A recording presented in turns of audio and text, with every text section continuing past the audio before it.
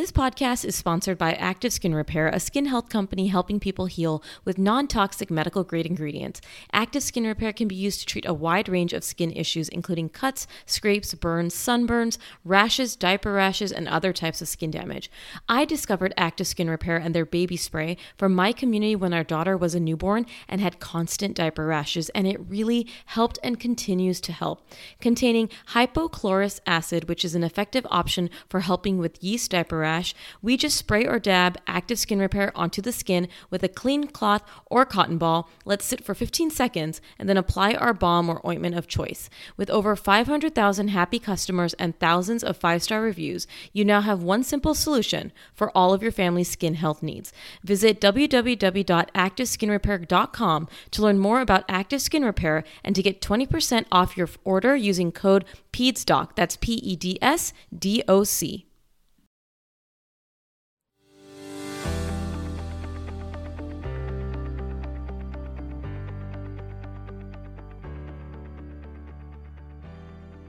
Hello and welcome to this week's episode where I am welcoming Dr. Renee Rodriguez-Paro, who is a board-certified pediatric cardiologist and is on Instagram as Dr. Renee Paro. And I welcome her today to talk about how you can keep your kids' heart healthy from a young age in honor of American Heart Month. Thank you for being here today, Dr. Paro. I'm so excited to be here. Well, I'm going to be calling you Renee during the rest of the episode, Of but course. I am so glad that we got to connect on Instagram. You are one of the first doctors I started following when I got on Instagram. I love what you share in terms of mommy life, but I also love what you share in terms of your fitness journey, and obviously as a pediatric cardiologist. So why did you become a pediatric cardiologist? So, first of all, I'm very excited to have connected with you as well, Mona. You're a fantastic pediatrician. And if one thing pediatric subspecialists know for sure is that pediatricians are the backbone of our specialty. So I appreciate all that you do and all that my pediatric colleagues do. Thank you. But so pediatric cardiology, it was a bit circuitous. I think I came into it a little later than a lot of pediatric cardiologists that I've met who have kind of found out about the field early on and kind of knew for a long time that they wanted to do that. From a young age, I wanted to be a doctor. I got a chance to be in the delivery room of one of my aunts when I was 8 years old. And so from there, I knew I got that sensation that I think a lot of us get when we are in medicine, that this is like a really cool thing and interesting in it, liked being in the hospital, liked that setting. And then when I went to med school, thought maybe OB, maybe peds. My mom owns a preschool, and I taught a lot at her preschool all through high school and really liked kids and like figuring out how to make them comfortable, how to interact with them, how to, connect with them. And I really actually liked the adult parent relationship as well. So I really liked, having discussions with the parents about certain things about their kid and kind of how do you frame that in a good way where they don't get upset. And so when I went to med school, was pretty sure it was going to be between one of the two. And then I rotated through OB and I liked it, but I didn't love it. And I rotated through peds and loved it. So I knew peds was what I wanted to do going in. And so when I matched in pediatrics, I did have a suspicion that I would subspecialize, initially thinking GI. And then I did my first rotation as an intern on pediatric cardiology, and I was smitten, loved it. A lot of it is I think certain threads came through, like a lot of it's very surgical. You're interacting with interventionalists and surgeons a lot. And so I liked that, I really liked that from when I was in my surgery training. And there are facets of OB in pediatric cardiology as well, so which I have included in my practice now. So we do fetal echocardiography, and we do a lot of delivery planning with parents with moms who are going to be having a child with congenital heart disease. So facets of all the things I sort of had thought I may like along the way sort of were all intertwined in this specialty. And so it seemed like the perfect fit for me, and that's why I chose it. I love it. And thank you so much for your love for general pediatricians. For everyone listening, we work so closely with our subspecialists in pediatrics, so the physicians, but also I've had, developmental specialists like speech therapists and physical therapists. It's all a team. We all need each other, right? General pediatricians are the first line, and then we need our cardiologists to, help for any concerns. We need those extra, pair of eyes sometimes, or extra stethoscope to take a listen and make sure, are we hearing what we're hearing? So I am so glad that you're able to come on. Besides, you talking about doing like fetal echoes, what other things do you do as a pediatric cardiologist that maybe our listeners may not know you do? So it's a pretty broad specialty, and what's funny is that a lot of times, well, I guess not funny, but understandable, when I say I'm a pediatric cardiologist to people, their first their facial expression is always like, "Oh my god, that must be so sad and terrible." And I'm like, actually, it's really not. The majority of the time when my patients come into my clinic don't actually have cardiac disease. A lot of in general pediatric cardiology, there is a subset of my patients who have congenital heart defects, and I follow them lifelong, sort of running the gamut of a small hole in the heart to the blood vessels are transposed to half of the heart is missing, like lots of those things. And those kids generally actually tend to do pretty well. And a lot of times people wouldn't even know that they have heart disease with how well they do. But the bulk majority of my practice is really, it comes from my pediatric colleagues. So, there's a heart murmur that sounds maybe could be innocent, but maybe isn't really, and really, like, just like you said, want an extra set of ears, somebody who really, specializes in this.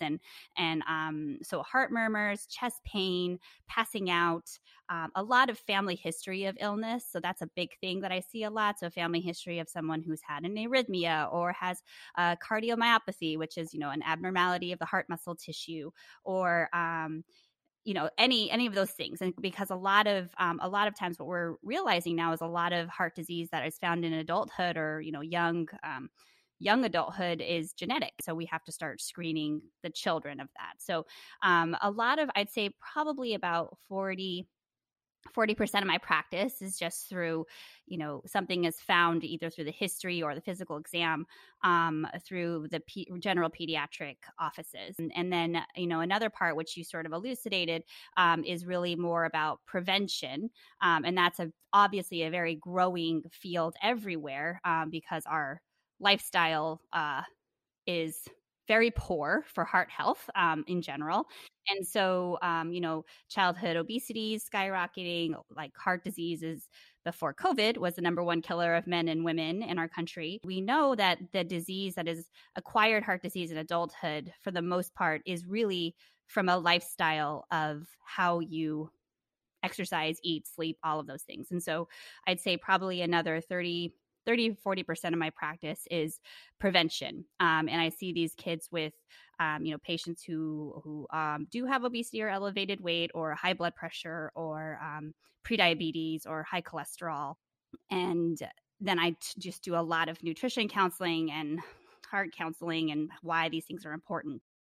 And when I had asked my followers on my Instagram, hey, do you want us to talk about congenital heart disease or how to keep your kids' heart healthy? Most people voted for this, which is why we're talking about this on the episode. But so many of my congenital heart disease families DM me and they're like, please, please, please, you guys have to talk about this again. So I know I'll have you back on to talk about congenital heart disease because so many of my followers either had it themselves as children or their child has it. So I think that's so great. But that's a great segue to talk about how we as parents can help keep our kids' heart healthy, talking about the increased incidence of obesity and high cholesterol. What can we do as parents now for our little ones? I think the most important thing with everything we do as parents is modeling good behavior. And I say this, because it is, kids are going to they're going to believe what they see more than they believe what you say. And so if you're telling them, like, you need to be eating a lot of vegetables, but you as a parent are not eating a lot of vegetables, then they're gonna wonder. They're smarter than we give them credit for, and they're gonna point that out, and they're gonna recognize that. And so it really starts with us as parents and modeling the behavior.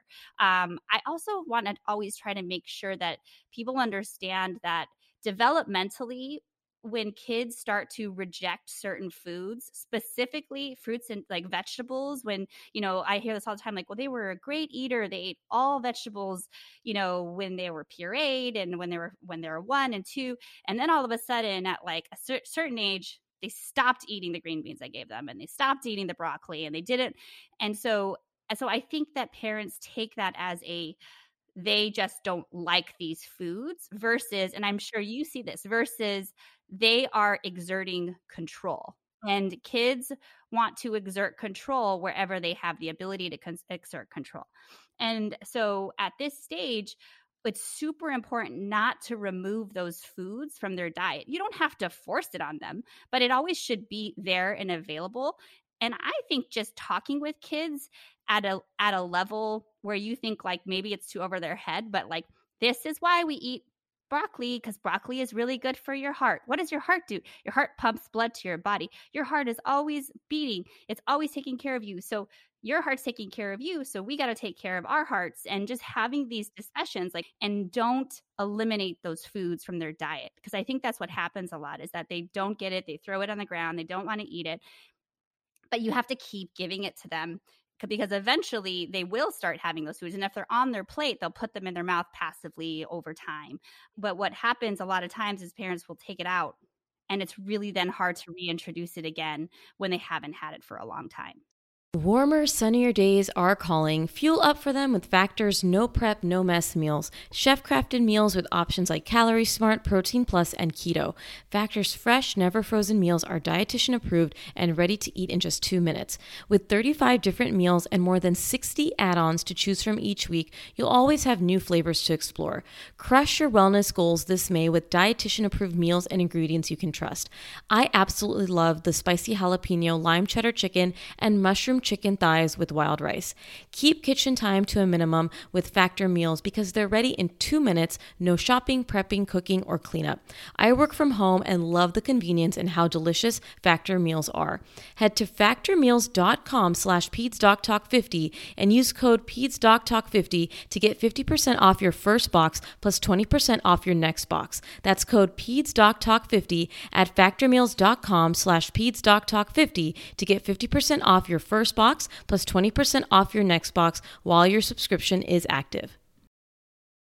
As a pediatrician, mom, and podcaster, I want to share with you a podcast I recently discovered.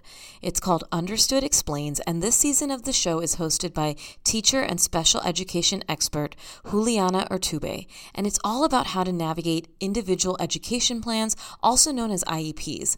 The latest season of Understood Explains covers topics like how to tell if your child needs an IEP, and it busts common myths about special education. I listened to an episode called The Difference Between IEPs and 504 plans, and I learned so much that I honestly didn't know before. I now feel I can better explain these to my patients and their families and better support them in their neurodiversity journey. Navigating ADHD, dyslexia, and other learning and thinking differences can be confusing, and this podcast helps to validate these struggles and provide actionable tips that are useful for parents, teachers, and clinicians. To listen to Understood Explains, search for Understood Explains in your podcast app. That's Understood Explains. Oh, I agree. The introduction of veggies, like from a young age, we have a rule in our house that Ryan gets exposed to a veggie at every lunch and dinner. So we rotate the veggies around. It's not a lot. It's not like we're giving him so many fancy, obscure veggies. It's like your traditional broccoli, green beans, peas, carrots. But we absolutely introduce a veggie at every lunch and dinner. And every breakfast, he gets a fruit. Sometimes he gets fruit for a snack. And we've done this since he started solids.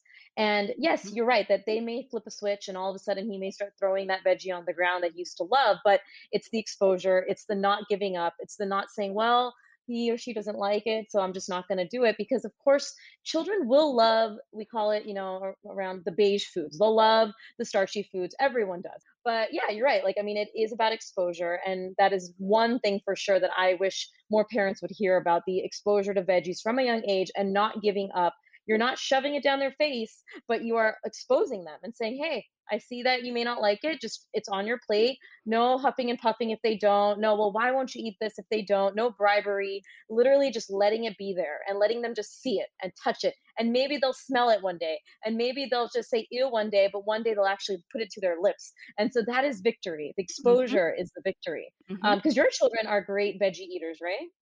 Yeah, but they give us hell. They do. And Yeah, I'm going to be I know. honest with you. They don't want to have it, but it is through, obviously their mom is a ridiculously like insane vegetable fanatic, but like, Yeah. but I always go, I really do firmly believe that if we give kids a reason behind why we are telling them to do something or asking them to do something, um, they are more likely to do it as they grow. And I always talk to parents in clinic about this, like their frontal lobes are not yet formed. They don't have executive decision making. They don't have the ability to understand that, like, when I'm 60, this is going to be important. They have zero Yes. capability of doing that. Yes. And so what we really have to do is really kind of make short-term connections about things that are important for them, drawing tangible conclusions between how they feel. And that could be like, if you have a, like a late kid, like,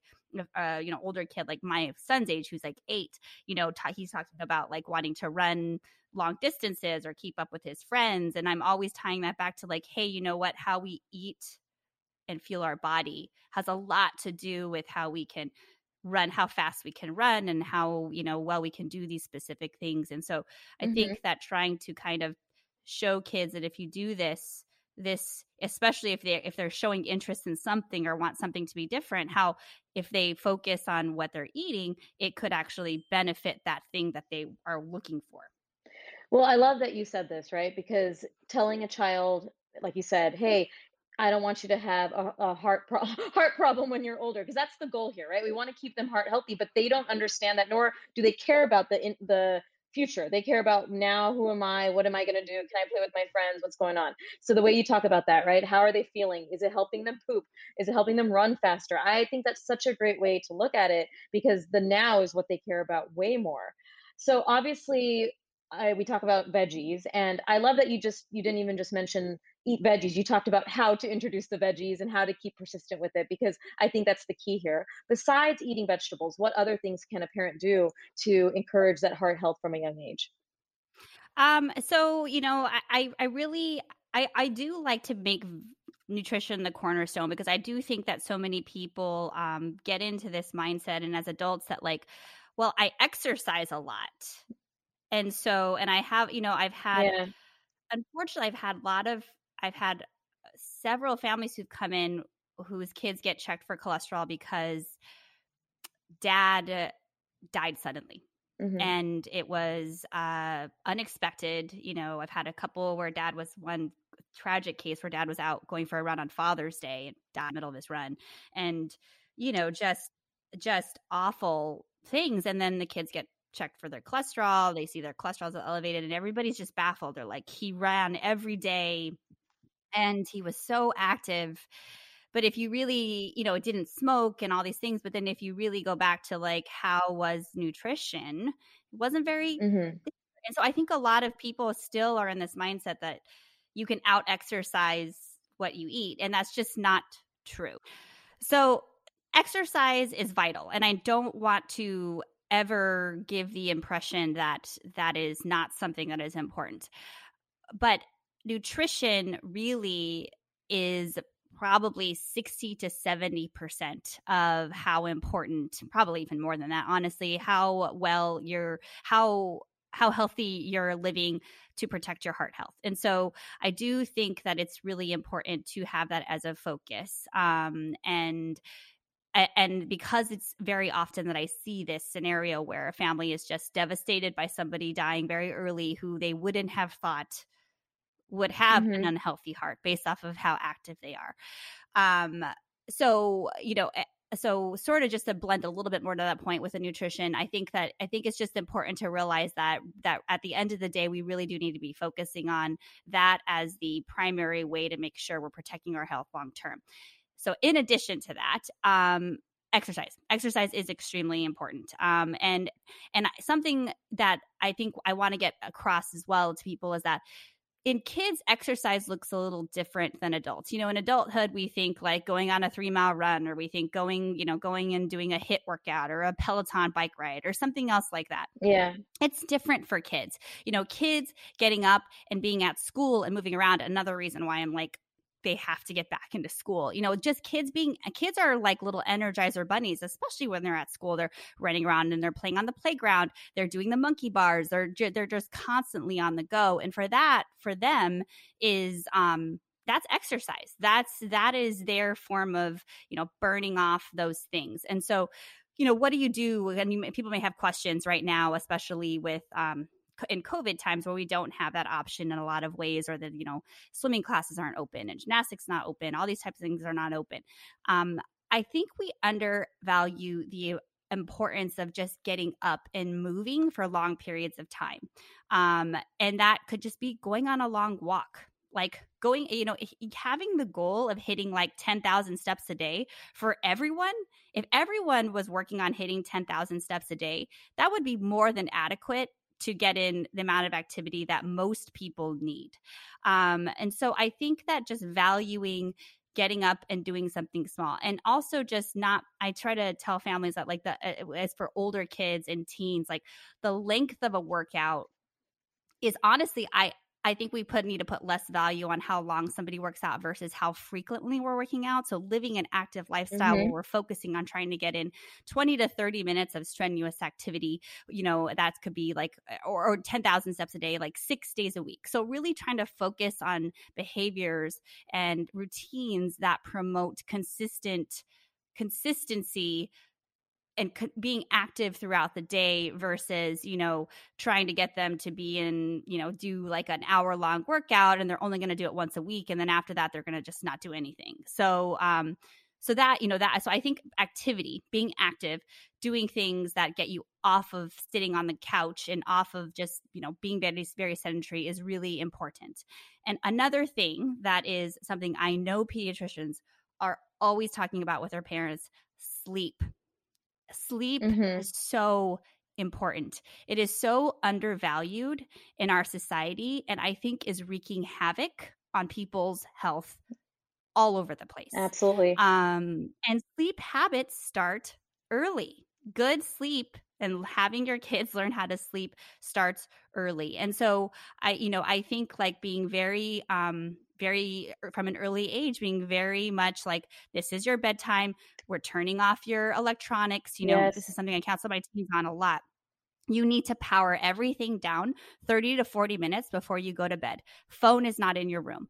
TV is not in your room. iPad, computer, all of that. It means all of your screens are off 30 to 40 minutes before you go to bed, because it takes that long for your brain to shut down for you to actually go to sleep. Yeah. And so, and starting that from a young age, kids have a bedtime, having them be, you know, even right now, like we gave Juliet this little, it's not even a screen. It's like this little player, like she could stick these cards in. It's called a Yodo player.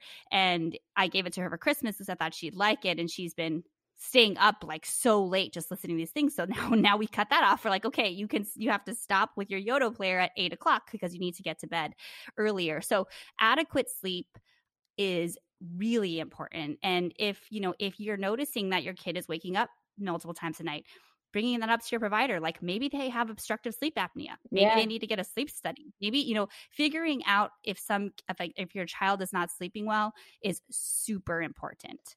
And sort of to tie it all up, the last thing I always cover in my visits is stress. I think that we don't talk enough about stress. Most of us don't manage stress very well. We haven't really learned how to manage stress really well. And so I think coming up with ways to think about our mental health from a very young age is really important as well. It's just as important as exercising our body for our physical health.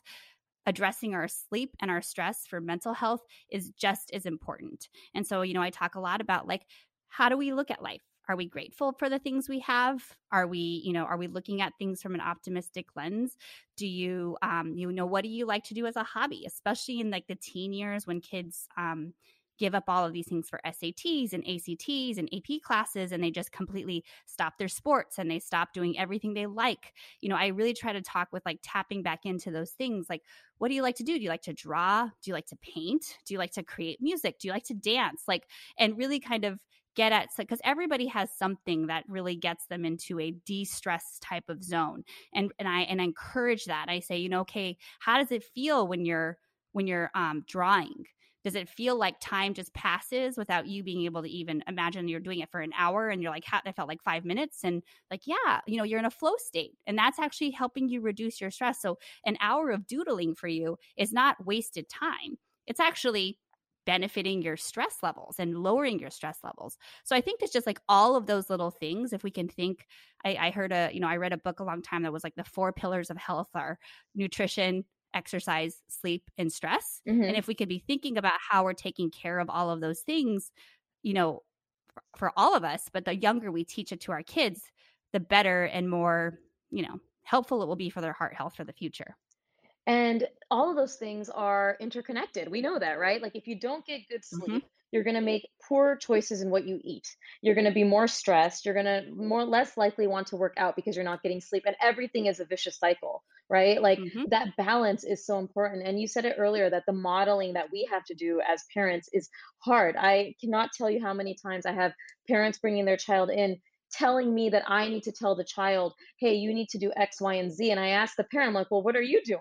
I'm like, what are you doing in your house? And in a nice way, right? I'm telling them, and I give that tough love because I think it's important that parents look inside themselves and say, what can I change? Am I using my screens right before bedtime? Am I eating this food that maybe I should balance a little bit more? Am I not prioritizing exercise to help reduce stress and, improve my heart health and improve my health overall? So that modeling is key. You said the 4 pillars of health. One of my favorite things that I've seen is the 6 doctors. The 6 doctors are sunshine, water, rest, air, exercise, and diet.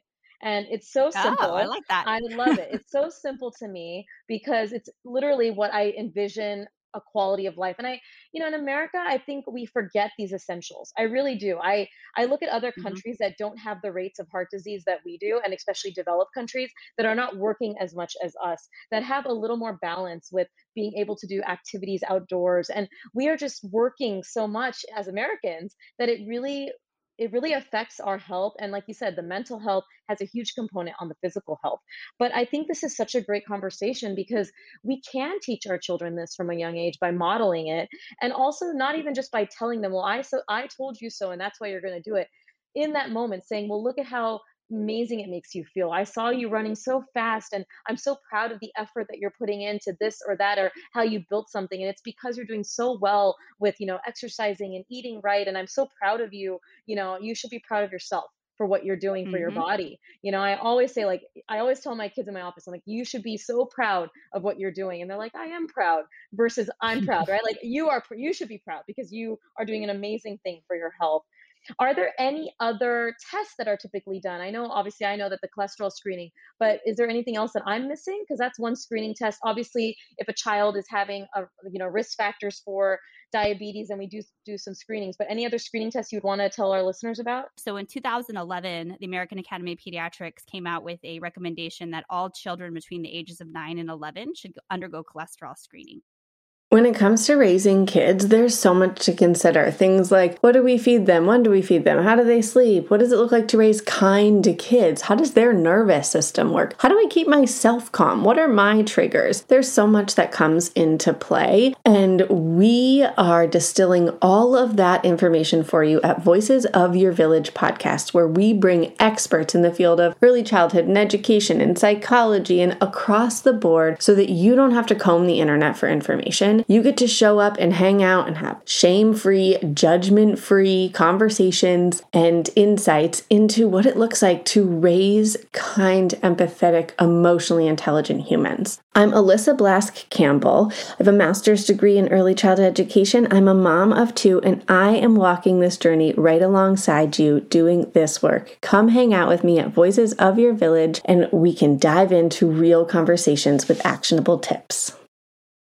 Have you heard about the terrible twos or three-nagers? Yes, the toddler years can be tough. There is no denying that any phase of parenting can be really hard. There may be picky eating, tantrums, and struggles with potty training, but there is a lot of amazing things that you will see your toddler do during these years.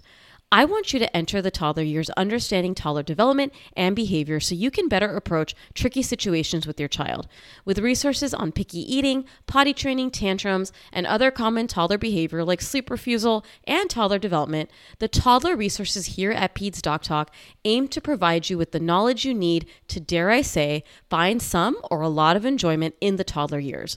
For more on my on-demand courses, make sure to visit pedsdoctalk.com and check out resources for whatever you need. Have a friend? It also makes a perfect gift. Visit pedsdoctalk.com and click courses for more.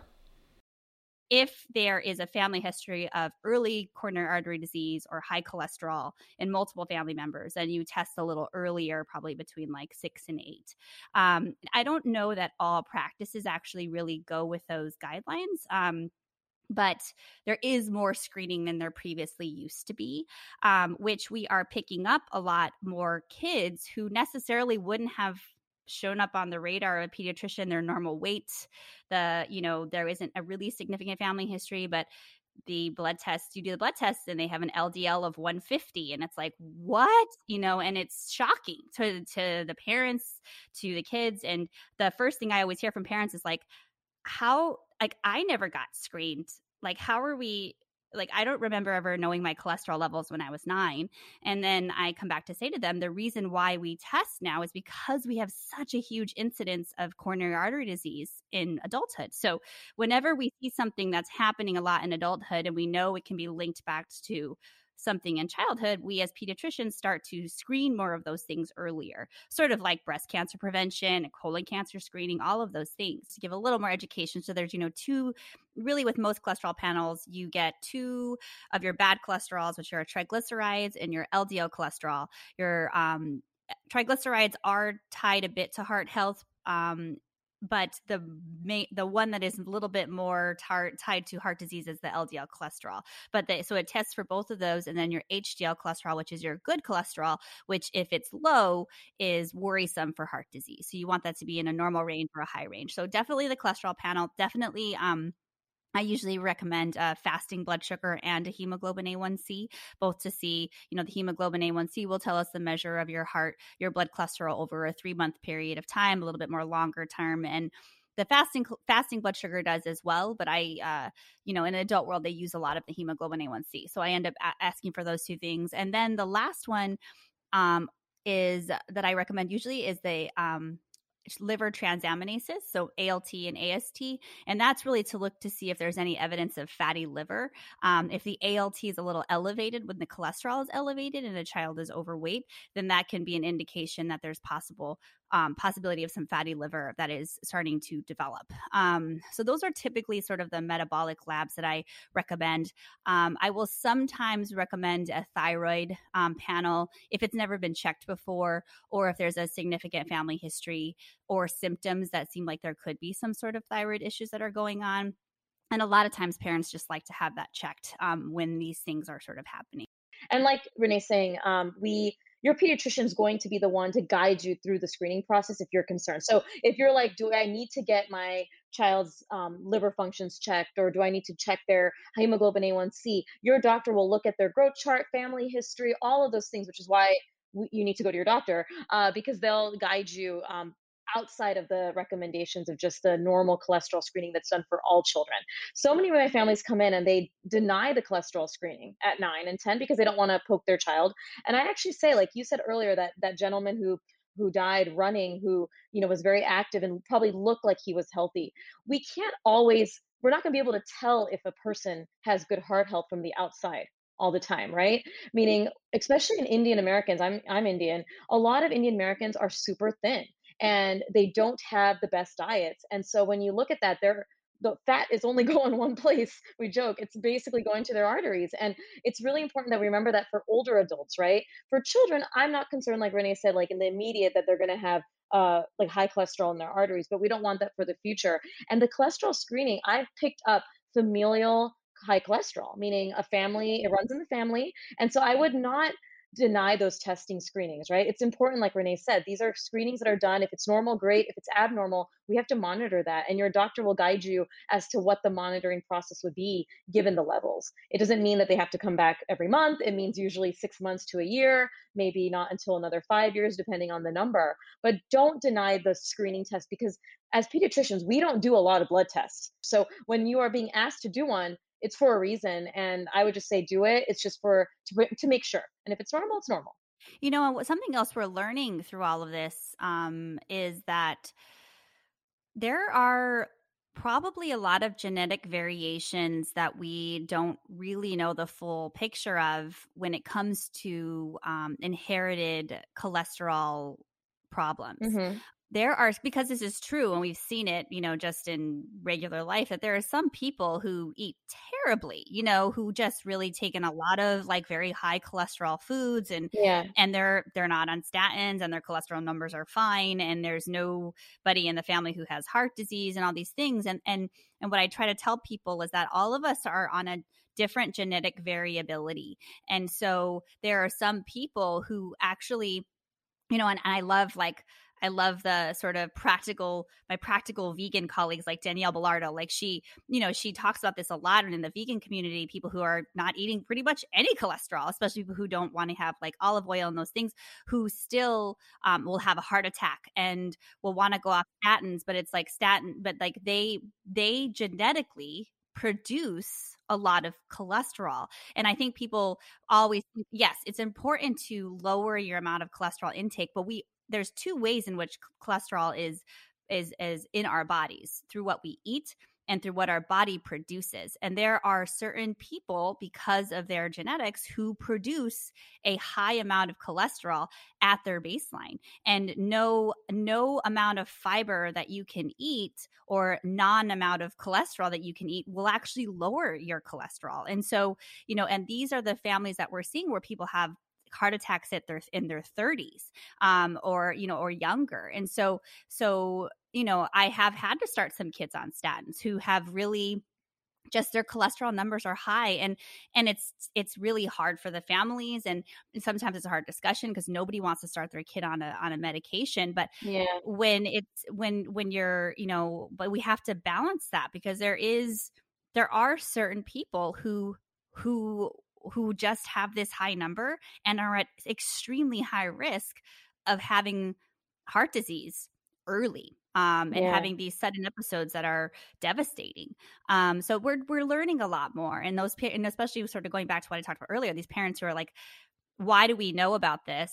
And I go back to say, because we have such a high amount of heart disease in adulthood, and we know it ties back to earlier. This is why we test now. And it's sometimes hard for us to be talking about these things earlier, but it's harder to be having these discussions when you're 30 years old and you've had your first heart attack, and now you have a scarred heart from it. So we have to, so it is important. These screening tests are there for a reason. And they can be life-saving. Absolutely agree.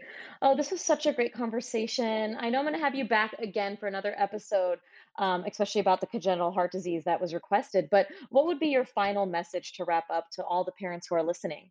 Number one, just like we said, modeling the behavior that you want your kids to see is so important. And I try to sort of throw it back to the parents that, like, you want them to live a long and healthy life. They want you to live a long and healthy life. So you want to be there for them. And so taking care of your own health, to model that to them so that they take care of their health, it's a trickle down effect. This is how we change generational disease that has left families with devastation throughout their lifetime. Like we can change the direction of the health for generations of our family based off of how we model behavior. And so the most you can do, especially for my parents who are dealing with older kids or teens where it's a real struggle, is to do the things you want them to do yourself, and be very, you said this in this, I'm so happy you said this, be very positive in your messaging, be very congratulatory. give them a lot of praise for seemingly very small things. Like something I do with my kids is like we'll get donuts every once in a while, and my son loves donuts, and he will eat most of it, and then he'll be like, they'll have a little bit of it left, and he's like, you know what, I don't want the rest of this because I'm full. And I always tell him, I'm so proud of you for recognizing that you want, it's really yummy and you like it, but you realize that if you eat more of it, you're going to feel bad later and it's not worth it, you know? And so like call those things out when you see those kids, your kid doing something that is from them intrinsically. It's a good thing that they're doing. And don't also expect things to change overnight. Like if we're at a place where vegetables are nowhere in somebody's diet, or we're really struggling with activity and movement, don't expect that it's going to automatically in a week get better. It's going to take time. Try the best that you can not to make it a negative thing, and really try to make it a positive thing, and realize that you're just going to have to put in daily consistent effort to make sustainable changes in the long term. Don't sacrifice your relationship with your child trying to force something on them that they're just not ready for yet. Model it, be positive about it, and eventually they will see that and they'll start to adapt to those changes. I guess that's my biggest piece of advice. Yeah, that is so great. I love talking about this with you, and I love that, on your page, I'm going to attach her Instagram handle. You do model this, right? It's just so nice to see that it's possible. It does mean balancing, like you just said. You can still have donuts. You can still do all the fun things that we do as parents. You're not restricting your child from these things. That's not what we want anyone to do, because that's not good for anyone. But it's about the balance. It's about just being a model for your child. And like Renee said, it's just, we want to live a long and healthy life for our children as much as we want them to live a long and healthy life. And I think that's so beautiful. Thanks again, Renee. I'll talk to you soon. I can't wait to have you on again. I hope you have a great day. Thanks, Mona. This was awesome. Thank you for tuning in for this week's episode. As always, please leave a review. Share this episode with a friend. Share it on your social media. Make sure to follow me at Peds Doc Talk on Instagram, and subscribe to my YouTube channel, Peds Doc Talk TV. We'll talk to you soon.